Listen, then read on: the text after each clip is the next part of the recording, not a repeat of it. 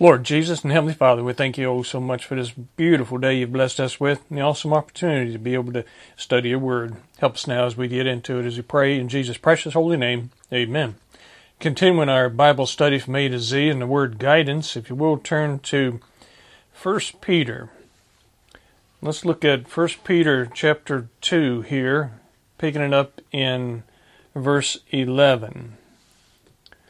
Some more guidance we see here, where it reads, "Dearly beloved, I beseech you as strangers and pilgrims, abstain from filthy lust which war against the soul, having your conversation honest among the Gentiles, that whereas they speak against you as evildoers, they may by your good works, which they shall behold, glorify God in the day of visitation."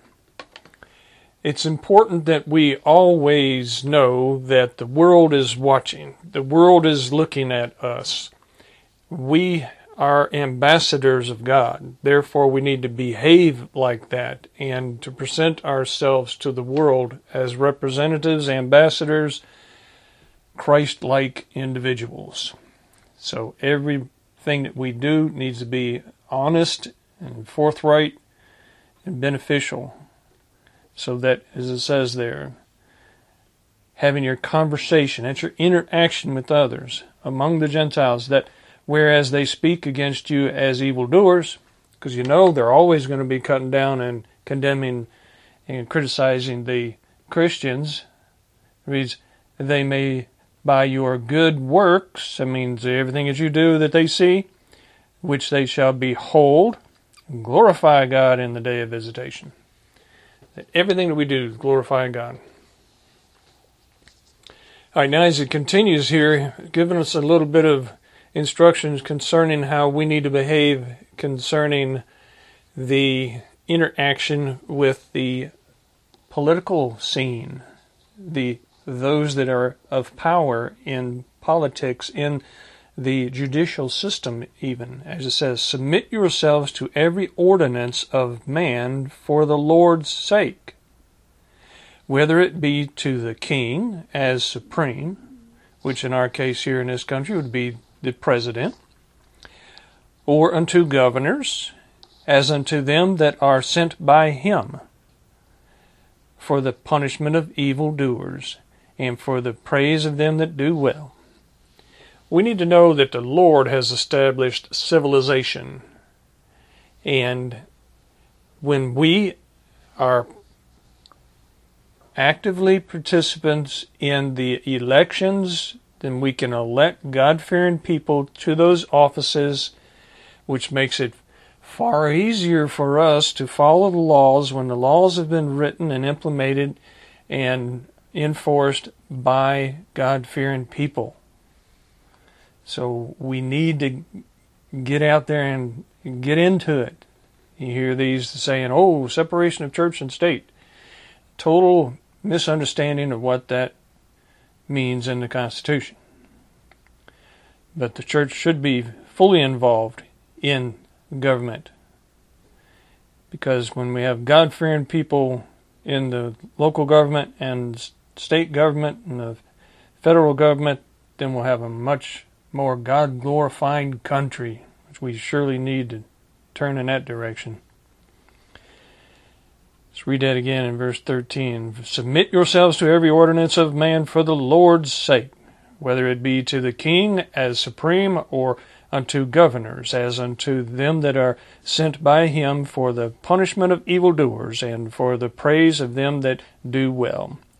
For so is the will of God, that with well-doing ye may put to silence the ignorance of foolish men. Putting them to silence. They say that, the Christians are evil, they're terrorists, and all the horrible things that they like to proclaim about Christians, falsely proclaim about Christians, that we may put them to silence. Because as it says, may put to silence the ignorance of foolish men. Verse 16, as free, and not using your liberty for a cloak of maliciousness, but as the servants of God. Honor all men, love the brotherhood, fear God, honor the king. Honor the king, honor the president, honor the prime minister, honor who it is that's been lifted up as the chief official in your political system. You don't have to like what the individual is doing. If you don't, if it's not godly, then try to do something about it. But we're still to honor that office, honor that authority that has been given them, and pray for them that they'll follow the will of the Lord. All right, turn on over to 1 Peter in chapter 5. Some further guidance given to us from Peter, as it reads, "The elders which are among you I exhort, whom am also an elder, and a witness of the sufferings of Christ, and also a partaker of the glory that shall be revealed." Now some instructions on those that have got some years under the belt, you might say. He's calling them elders. The experience, the position that you have of influence over the younger. It reads, "Feed the flock of God which is among you, taking the oversight thereof, not by constraint, but willingly, not for filthy lucre, but of a ready mind." When you get into a position to be able to work within an organization, a church, a synagogue, a group of believers, and they have lifted you up to someone who they are listening to, learning from, then we have a responsibility to share what the Lord has given us, that wisdom, that experience, and do it properly with the right attitude, with the right goals to help the others, not just in a way to, as it says, lord over them in the next verse, or to do it to get some money out of it, where it says not for filthy lucre. It means not for your own selfish gain. As it continues in verse 3, neither as being lords over God's heritage, but being in samples to the flock. We need to live a God-glorifying life in the front of others so they can see the example in us. We should be presenting Jesus Christ in everything that we do.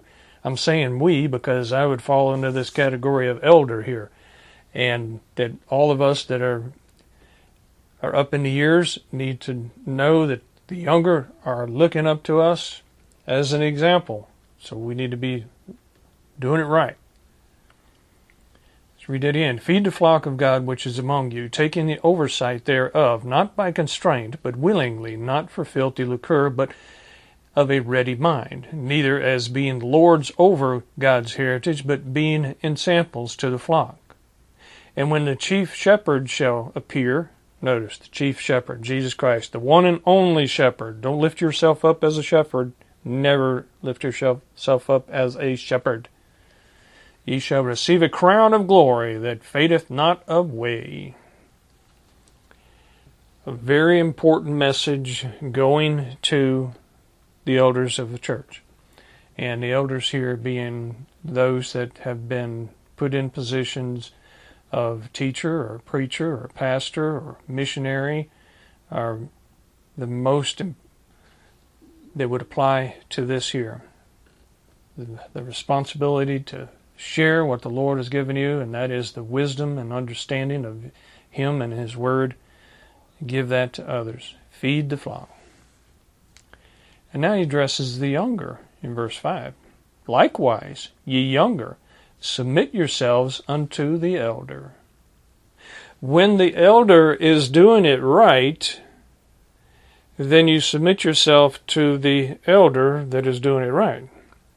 But if you see an elder that is not doing it right, that is doing things for their own selfish gain, then you know they're not a true believer anyway.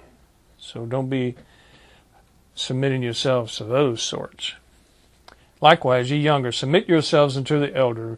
Yea, all of you be subject one to another, and be clothed with the humility, for God resisteth the proud, and giveth grace to the humble." Humble yourselves, therefore, under the mighty hand of God, that he may exalt you in due time. Always be humble. Always give God the credit for everything that you achieve. Casting all your care upon him, for he careth for you. And that's an important part there as well. To cast your care upon him. Sometimes we carry the burdens ourselves, the concerns for others, the concerns for getting the work done properly, and the concerns for the things that we need to continue to do a work. And we need to know we humbly come to him and say, Lord, I'm in your hands. I'm a hunk of clay in your hands. Mold me in whatever you would have me to be. And then just hang on for the ride. Casting all your care upon him, for he careth for you. And in further instructions, be sober, be vigilant, because your adversary the devil, as a roaring lion, walketh about, seeking whom he may devour. That being sober is so important. You wouldn't think you'd have to tell Christians to stay away from mind-altering substances, because this could apply to any drugs that cloud the mind, or any alcohol, or any substance that, like I say, that alters the thinking, that dilutes the reality. You must stay sober-minded. And this goes beyond just the substances, because you can get in your mind and become drunken in thoughts and attitudes and behaviors that's got nothing to do with a substance. It comes from within. So we need to be clear-minded. That's what being sober is all about. Stay away from the substances that alter that, and keep your mind clean and pure by letting it be renewed by the power of the Holy Ghost. Be sober, be vigilant, because your adversary the devil, as a roaring lion, walketh about, seeking whom he may devour. Whom resist steadfast in the faith, knowing that the same afflictions are accomplished in your brethren that are in the world. Like, we all going through the similar things. So know that it's not nothing that just coming upon you, and the Lord can see us through whatever challenge when we totally trust in him.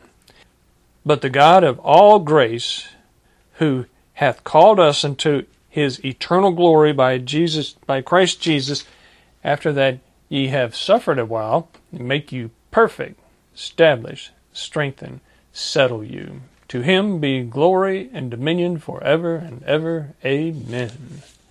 And amen to that. So much available to us when we really humbly come to the Lord and say, Lord, here I am. Use me however you would please. And mean it. And do it. And get out there and be a part of the work of the Holy Ghost that he allows you to be a part of. And as I say, hang on for the ride. All right, now let's roll on over into 2 Peter in chapter 1.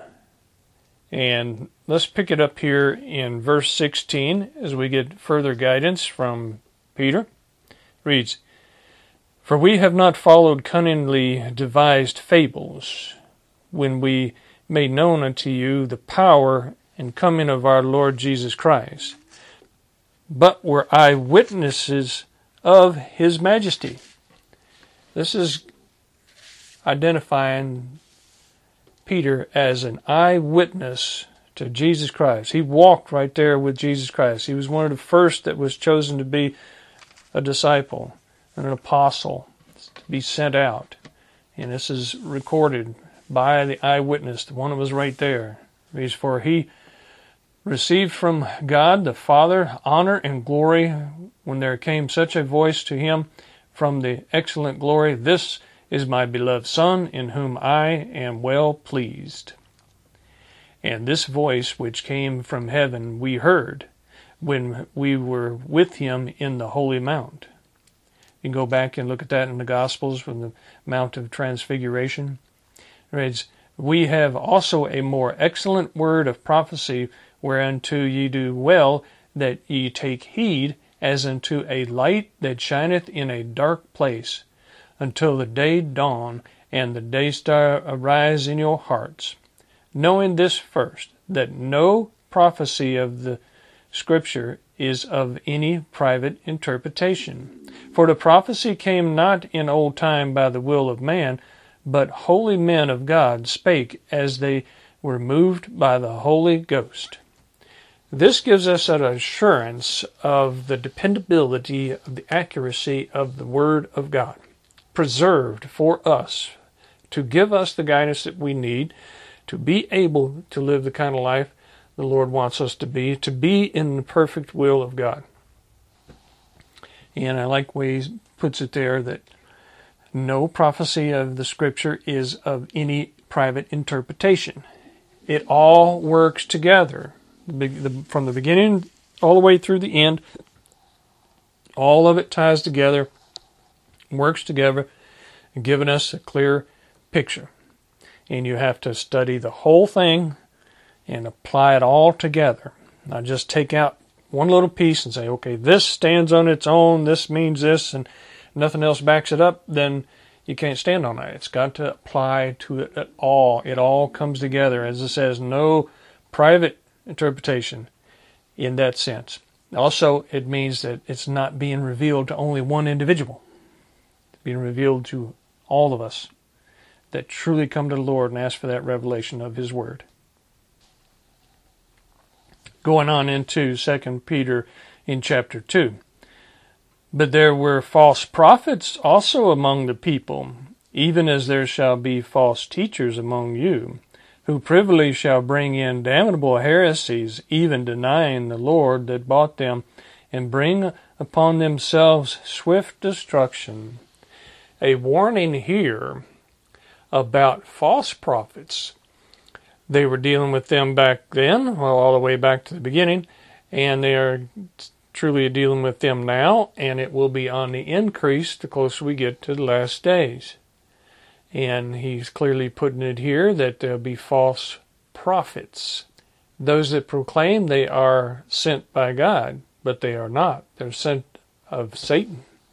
False teachers among you. They infiltrate the church. They infiltrate the believers, and they are false. They are liars. They are working for Satan, who privily or privately shall bring in damnable heresies. They like to bring it in a subtle way, secretly, a little bit at a time, until it, like the leavening, it affects the entire loaf. Read that again. But there were false prophets also among the people, even as there shall be false teachers among you, who privily shall bring in damnable heresies, even denying the Lord that bought them, and bring upon themselves swift destruction. And many shall follow their pernicious ways, by reason of whom the way of truth shall be evil spoken of. They do get a lot of followers. And through covetousness shall they with vain words make merchandise of you. They're in it for that filthy lucre. They're in it for the profit. They're in it for themselves, and they serve Satan, whose judgment now of a long time lingereth not, and their damnation slumbereth not. The Lord is going to take care of those folks the way they need to be taken care of. Judgment day is coming. They are going to be held accountable. Be aware of those that are out there. And they infiltrate the church. They come in as if they're part of the group, but they are of Satan. They're there to cause a disturbance, to cause a division, to cause chaos. All right, now turn over to 2 Peter chapter 3. This second epistle, beloved, I now write unto you, in both which I stir up your pure minds by way of remembrance. Now he's going to further teach us here about some of the false prophets that they were dealing with and that we deal with today, and some of the false teachings. is that ye may be mindful of the words which were spoken before by the holy prophets. Notice, he's emphasizing that we be aware of the prophecies of the Old Testament. He's not just emphasizing the New Covenant, the New Testament, the newer writings that were available to them then. Not that, no, but to be mindful of the prophets. The prophecies of the Old Testament are still applicable to that period when Peter was there, as well as now, as well as many of them apply to our future. So it's important that we study the entire Bible, the Old Testament and the New Testament. But there are some of those false teachers that try to shed the Old Covenant and just stick with the New Covenant and the new writings. The new meaning those that were from the New Testament time. So we got to be careful that we study the whole Bible, not just the New Covenant. That ye may be mindful of the words which were spoken before by the holy prophets, and of the commandment of us, the apostles of the Lord and Savior. Old Testament, New Testament. Knowing this first, that there shall come in the last days scoffers walking after their own lusts. Now, we see that already occurring. These scoffers that scoff about the Bible, saying, oh, you don't have to apply any of that Old Testament stuff. That's all antiquated, and it doesn't apply to today. We're under new times. New things are going on. The Lord has revealed new things unto me, and this is what it is. That's a sure warning right there. So we got to be very careful that we not get swept up in the interest of these new scoffers that say, oh, you can't trust anything of the Old Testament. And he gets into some of the things that they scoff about as we continue. Knowing this first, that there shall come in the last days scoffers walking after their own lust, and saying, where is the promise of his coming? For since the fathers fell asleep, all things continue as they were from the beginning of the creation. They're saying, there's nothing changed. It's some 2,000 years since he said he was going to come back. Why hadn't he come back yet? Therefore, he must not be coming back. For this they willingly are ignorant of, that by the word of God the heavens were of old, and the earth standing out of the water and in the water. See, that's one of the key things that you could find present in these folks that are the scoffers that he's speaking of here. They don't trust the records we find in the Bible concerning creation, especially Genesis chapters 1 through 11. They scoff about that. They believe in evolution, for instance, which is a total fairy tale, and they twist around the Old Testament to try to split it apart and have openings that they can plug in their so-called science, where you have the introduction of the gap theory, for instance, where they try to plug in a gap between Genesis chapter 1, verses 1 and 2. There is no gap. There isn't even a verse break in the original writings. But they can then open that up and then try to throw in the chaos theory and so forth. Won't go into no details of the false teaching, but know that we can trust the Word of God, and it is accurate. 6 literal days of creation, and the 7th day he rested. As he clearly says here, for this they willingly are ignorant. They want to be ignorant of the true creation. For this they willingly are ignorant of, that by the word of God the heavens were of old, and the earth standing out of the water and in the water. Speaking of the very creative process, when the entire planet was covered with water and he divided the land from the water. And the earth standing out of the water and in the water, whereby the world that then was, being overflowed with water, perished. There he gets into the flood. They doubt the flood. They think that the flood didn't occur. It was just a local thing. Well, no, you can go anywhere on the planet, in any nation, and find fossils that represent the time period of the flood. Just go to the highest mountains, you can find seashell fossils. You can go into the mountains here in Virginia and find the seashell fossils. Up into the hills. That means this place was underwater. You take an airplane, go up in the air and you look down, you can see how the earth was formed or reformed, molded and crafted by the effects of the flood, the continental shifts, the valleys, the mountains, all of it being shaped through the whole process of the flood. Reshaped, I should say. So they deny that. They don't want to believe that, because if they was to believe a worldwide flood, they would have to believe that there's accountability, because that flood came upon the planet because of the sin of man. They don't want to believe that for sure. They definitely don't want to believe in accountability. As it continues, whereby the world that then was being overflowed with water perished, but the heavens and the earth, which are now by the same word, are kept in store.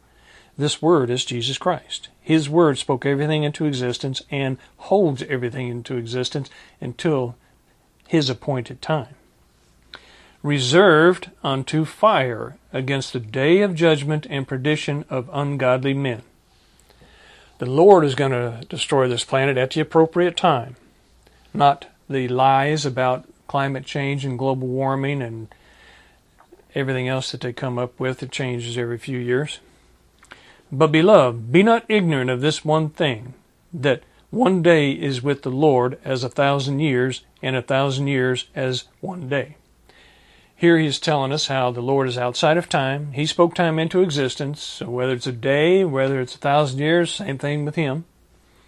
The Lord is not slack concerning his promise, as some men count slackness, but is long-suffering to usward, not willing that any should perish, but that all should come to repentance. That is why he is still patiently awaiting for more to come in. That's why it's been some 2,000 years since he told us that he was going to come back and get us. Still waiting for more to come to him. But the day of the Lord will come as a thief in the night, in the which the heavens shall pass away with a great noise, and the elements shall melt with fervent heat. The earth also and the works that are therein shall be burned up. Seeing then that all these things shall be dissolved, what manner of persons ought ye to be in all holy conversation and godliness, looking for and hastening unto the coming of the day of God, wherein the heavens being on fire shall be dissolved, and the elements shall melt with fervent heat. Nevertheless, we, according to his promise, look for new heavens and a new earth, wherein dwelleth righteousness. Wherefore, beloved, seeing that ye look for such things, be diligent that ye may be found of him in peace, without spot and blameless. Isn't that awesome? A new heaven and a new earth, because all this is going to be wiped out, everything melted away, even the elements of all that he spoke into existence, and a brand new heaven and a brand new earth for us to dwell on in righteousness for eternity. Right there, hand in hand with Jesus Christ, walking upon the beautiful brand new earth. And that is so awesome that he has done all that. And it's by grace that we can get saved. So listen to the guidance of the Holy Ghost, study his word, so that we can, as he says there, wherefore, beloved, seeing that ye look for such things, be diligent that ye may be found of him in peace, without spot and blameless. How do you do that? Confess your sins. He's faithful and just to forgive us our sins and to cleanse us from all unrighteousness. And then we can be found blameless and be looking forward to that beautiful brand new earth for eternity. Let's pray. Lord Jesus and Heavenly Father, we thank you so much for your word. There's so much in here, so much that we need to study and understand so that we can have that proper guidance to walk the pathway you want us to be on. Help all of us have that burning desire to do that very thing. Thank you so much as we pray in Jesus' precious holy name. Amen. Thank y'all.